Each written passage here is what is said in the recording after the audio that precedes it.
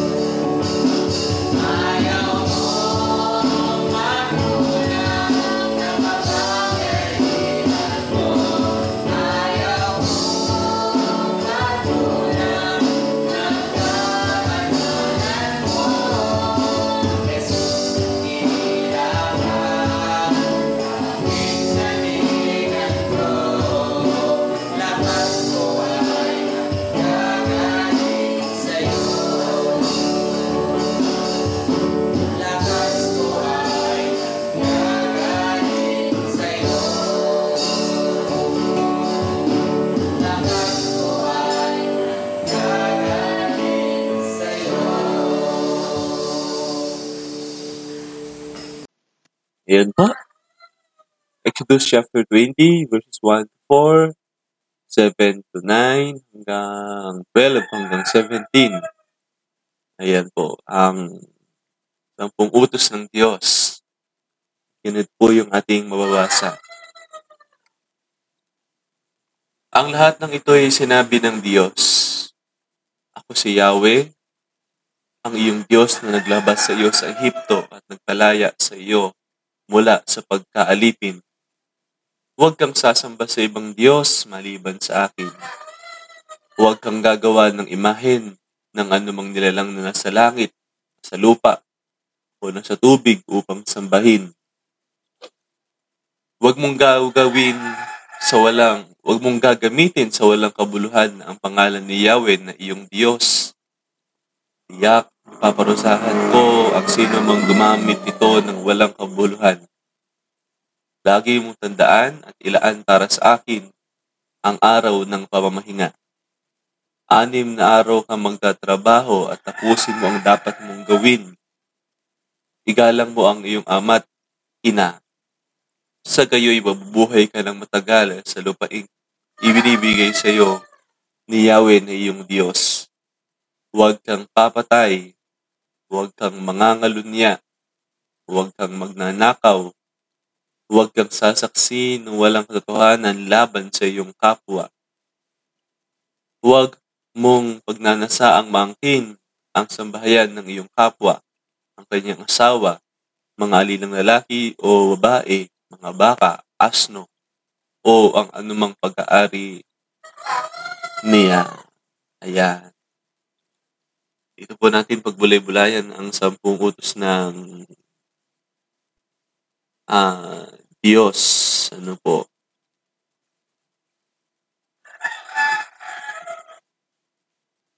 Yan. Alam po natin yung 2 utos ni Hesus. Tinanong po siya, ano yung pinakamahalagang utos. Ano po, tinanong siya kung ano yung pinakamahalagang utos. At sinabi niya, pinakamahalagang utos. Ang pinakamahalagang utos ay ibigin mo ang Diyos. Bibigin mo ang Panginoon mong Diyos ng buong puso, buong kaluluwa, buong pag-iisip, at buong lakas. Kapag nagawa pala natin yon, magagawa na natin yung unang 4 na utos sa atin ng Diyos. Ano po? Huwag magkakaroon ng ibang Diyos maliban sa Kanya. Huwag mo sasambahin ng nilikha. Ano po? Huwag tayo magkakaroon ng ibang Diyos maliban kay Yahweh. At huwag din natin sabihin, nasambahin yung anumang nilalang na langit, nasa langit, nasa lupa, o nasa ibabaw, nasa tubig, upang sambahin. Bakit po? Kasi katulad lang din natin silang nilikha. Ang kahit na anumang nilalang maliban kay Yahweh, katulad lang din nating nilikha. Kaya bakit natin sasambahin yung katulad nating nilikha? Umaga, kapantay natin sila, katulad natin sila na nilikha. Kaya hindi natin sila sasambahin. Isambahin natin yung mas mataas sa atin, mas makapangyarihan sa atin, at si Yahweh po iyon. Kaya hindi natin sasambahin ang puno, ang araw, ang bituin. Hindi natin sasambahin ang baka o kung ano pa man ng mga imahen. Sapagkat katulad lang din natin silang nilikha. Ang sinasamba natin ay yung lumikha sa atin na mas makapangyarihan, mas mataas, mas higit kaysa sa atin. Huwag natin gagamitin ang pangalan ni Yahweh sa walang kabuluhan. Igagalang natin yung pangalan ni Yahweh. Ano po? Maglaan ng oras para sa Kanya. Lagi mong tandaan at ilaan para sa akin ang araw ng pamamahinga. Unang 4 na ito, mga kapatid, ay utos ng Diyos sa tao para sa relasyon sa Kanya. Paano siya sasambahin, paano siya galang, paano siya kikilalanin, paano siya kikilalin bilang ilang ng Diyos, paano makikipag-ugnayan sa Kanya.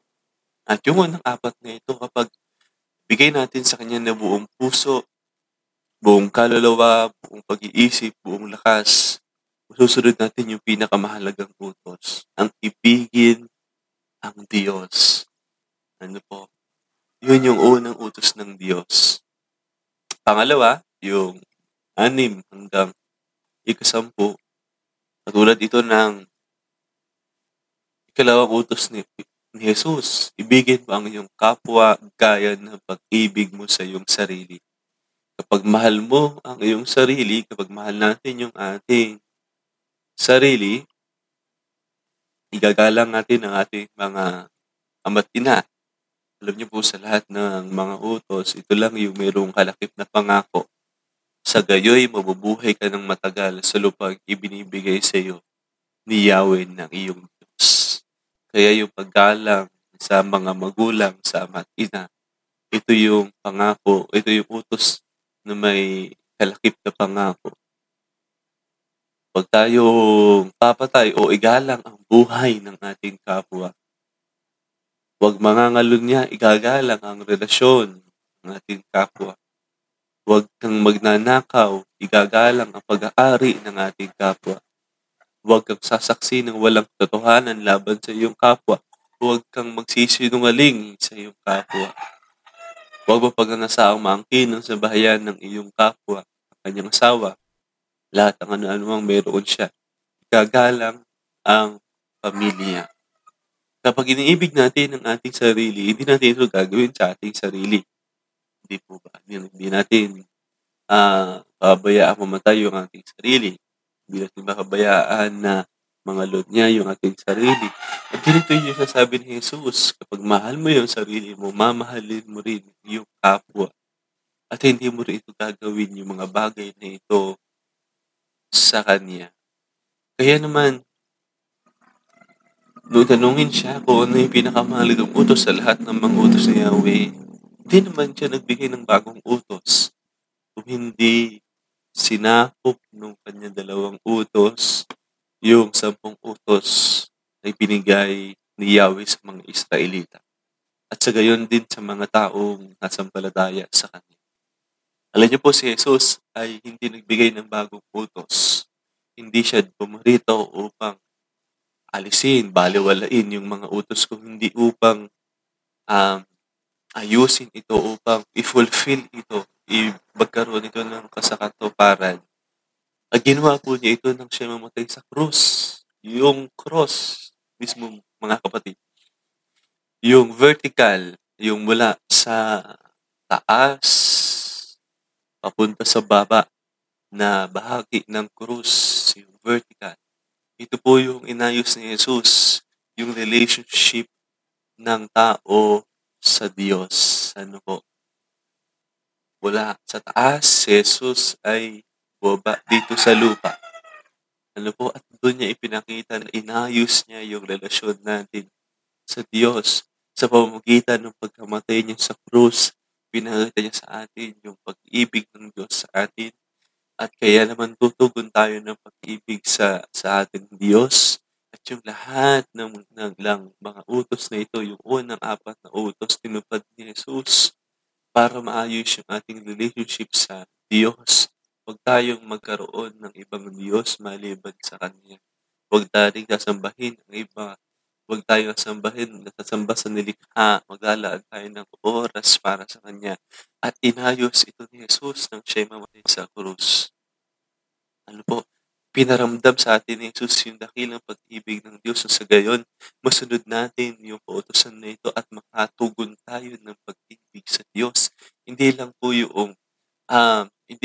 po yung paggawa ng gawain ng Diyos.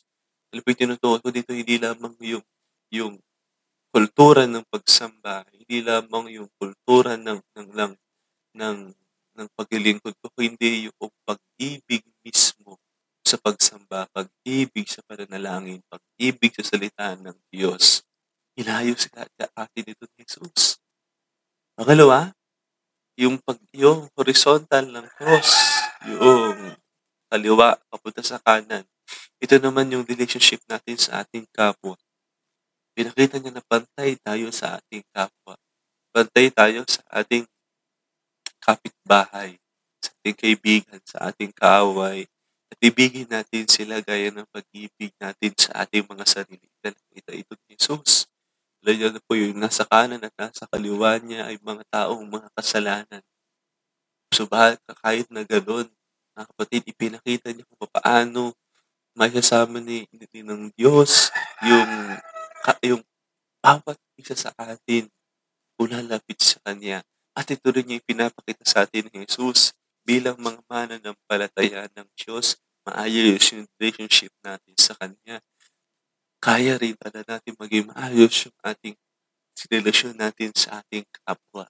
Sabi po, hindi maaari na mahal at iniibig mo ang Diyos pero hindi mo naman iniibig ang iyong kapwa. Ulitin ko po, hindi mangyayari at hindi pwede na mahal mo ang Diyos pero hindi mo mahal yung kapwa mo. Kasi iyon nang inayos ni Jesus yung pagbaba niya mula sa langit dito sa lupa at pinakita niya ito sa krus, ganoon din yung pag-ibig sa kapwa. At ito yung dinadala sa atin ng pag-fulfill ni Hesus sa krus.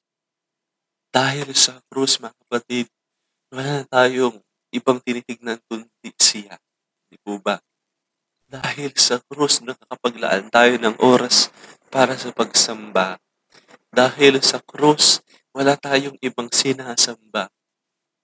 Dahil yun po, yun sa krus. Dahil din sa krus, kaya namamahal natin yung mga kaaway natin. Kaya nagagalang natin yung pag-aari ng ating kapwa. Dahil iyon sa krus, kaya naman tinupad ni Hesus ang lahat ng mga kautusan nang siya'y mamatay sa krus. At ito, doon, dahil sa atin ni Hesus at kautusan ng Diyos, yung pagtugon natin sa pag-ibig na unang pinaramdam sa atin ng ating Panginoon. Paramdam natin ito sa Kanya at ipaparamdam din natin ito sa ating kapwa. God's morning po sa ating lahat.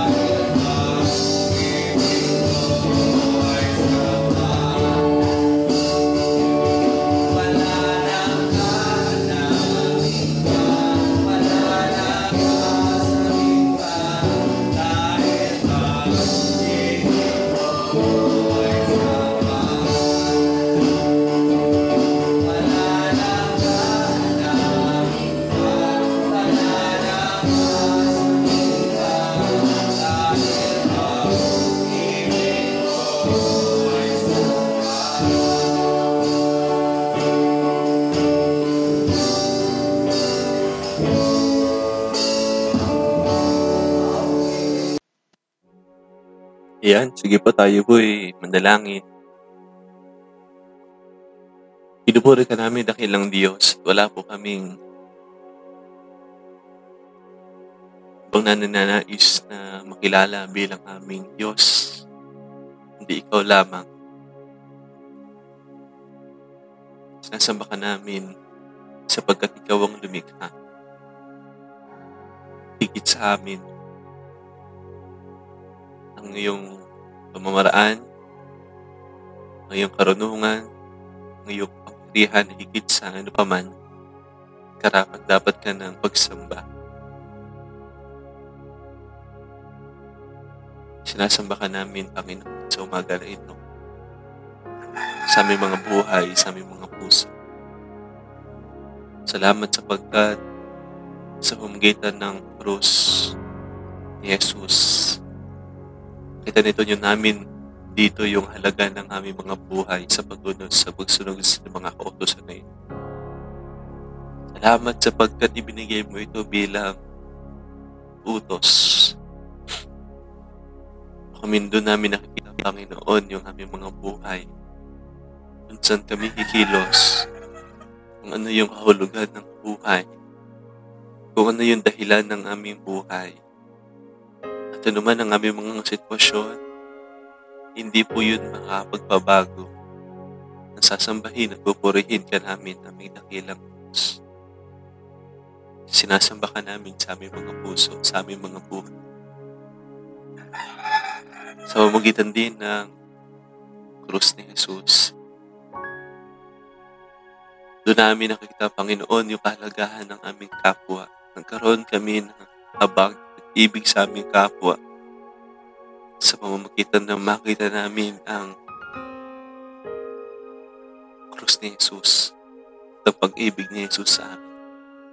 Kaya naman, Panginoon, tulungan mo po kami na manatiling umiibig sa iyo ng buong buo sa amin at higit sa lahat. Turuan at tulungan mo din kami na ibigin namin ang aming mga kapwa kaya ng pag-ibig namin sa aming mga sarili. Mayroong habag, mayroong pagbibigay, mayroong pagmamahal po sa kanila. Sa pagkapong ito, Panginoon, ito po yung aming lalakaran. Ito po yung nais namin. Ito po yung bigay mo po sa aming mga buhay. Napagtagumpay kami upang nabalik namin sa iyong mataas na pagpuri, pagsamba. Ingatan mo po ang buhay ng bawat isa. Ingatan mo po yung kanilang mga lakarin, mga planuhin. Ingatan mo yung kanilang mga puso. Ingatan mo ang kanilang mga buhay. Lalo sa mga karamdaman, Panginoon, na maaaring maibanta sa amin. Ilayo po ang yung mga anak sa ganung sitwasyon. Kung meron man po silang pinagdaraanan ngayon, Lord, ipuin mo po yung kanilang puso, patatagin mo po sila. Sa pagkapong ito ay bibigyan po sila ng kapayapaan na katatagan, pambalampasan ng mga ito. Tatagumpay sila sa anumang kanilang pagsubok na pinagdaraanan. Sa pinansyal, sa spiritual, sa karamdaman, puso, ng kaluluwa, katawan. Ang lahat ng mga ito ay magiging maayos, Panginoon. Tuloy mo ring ayusin ang relasyon namin sa iyo at ang relasyon namin sa aming kapwa.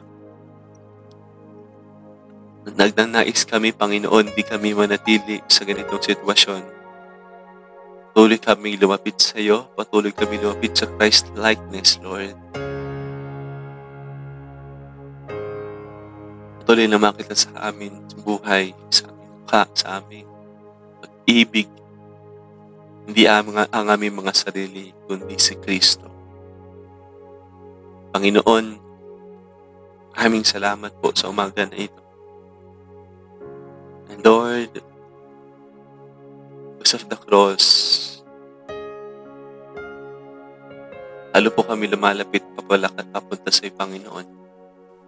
And because of the cross, Lord, we know there's a victory, Lord, sa pagkakong ito.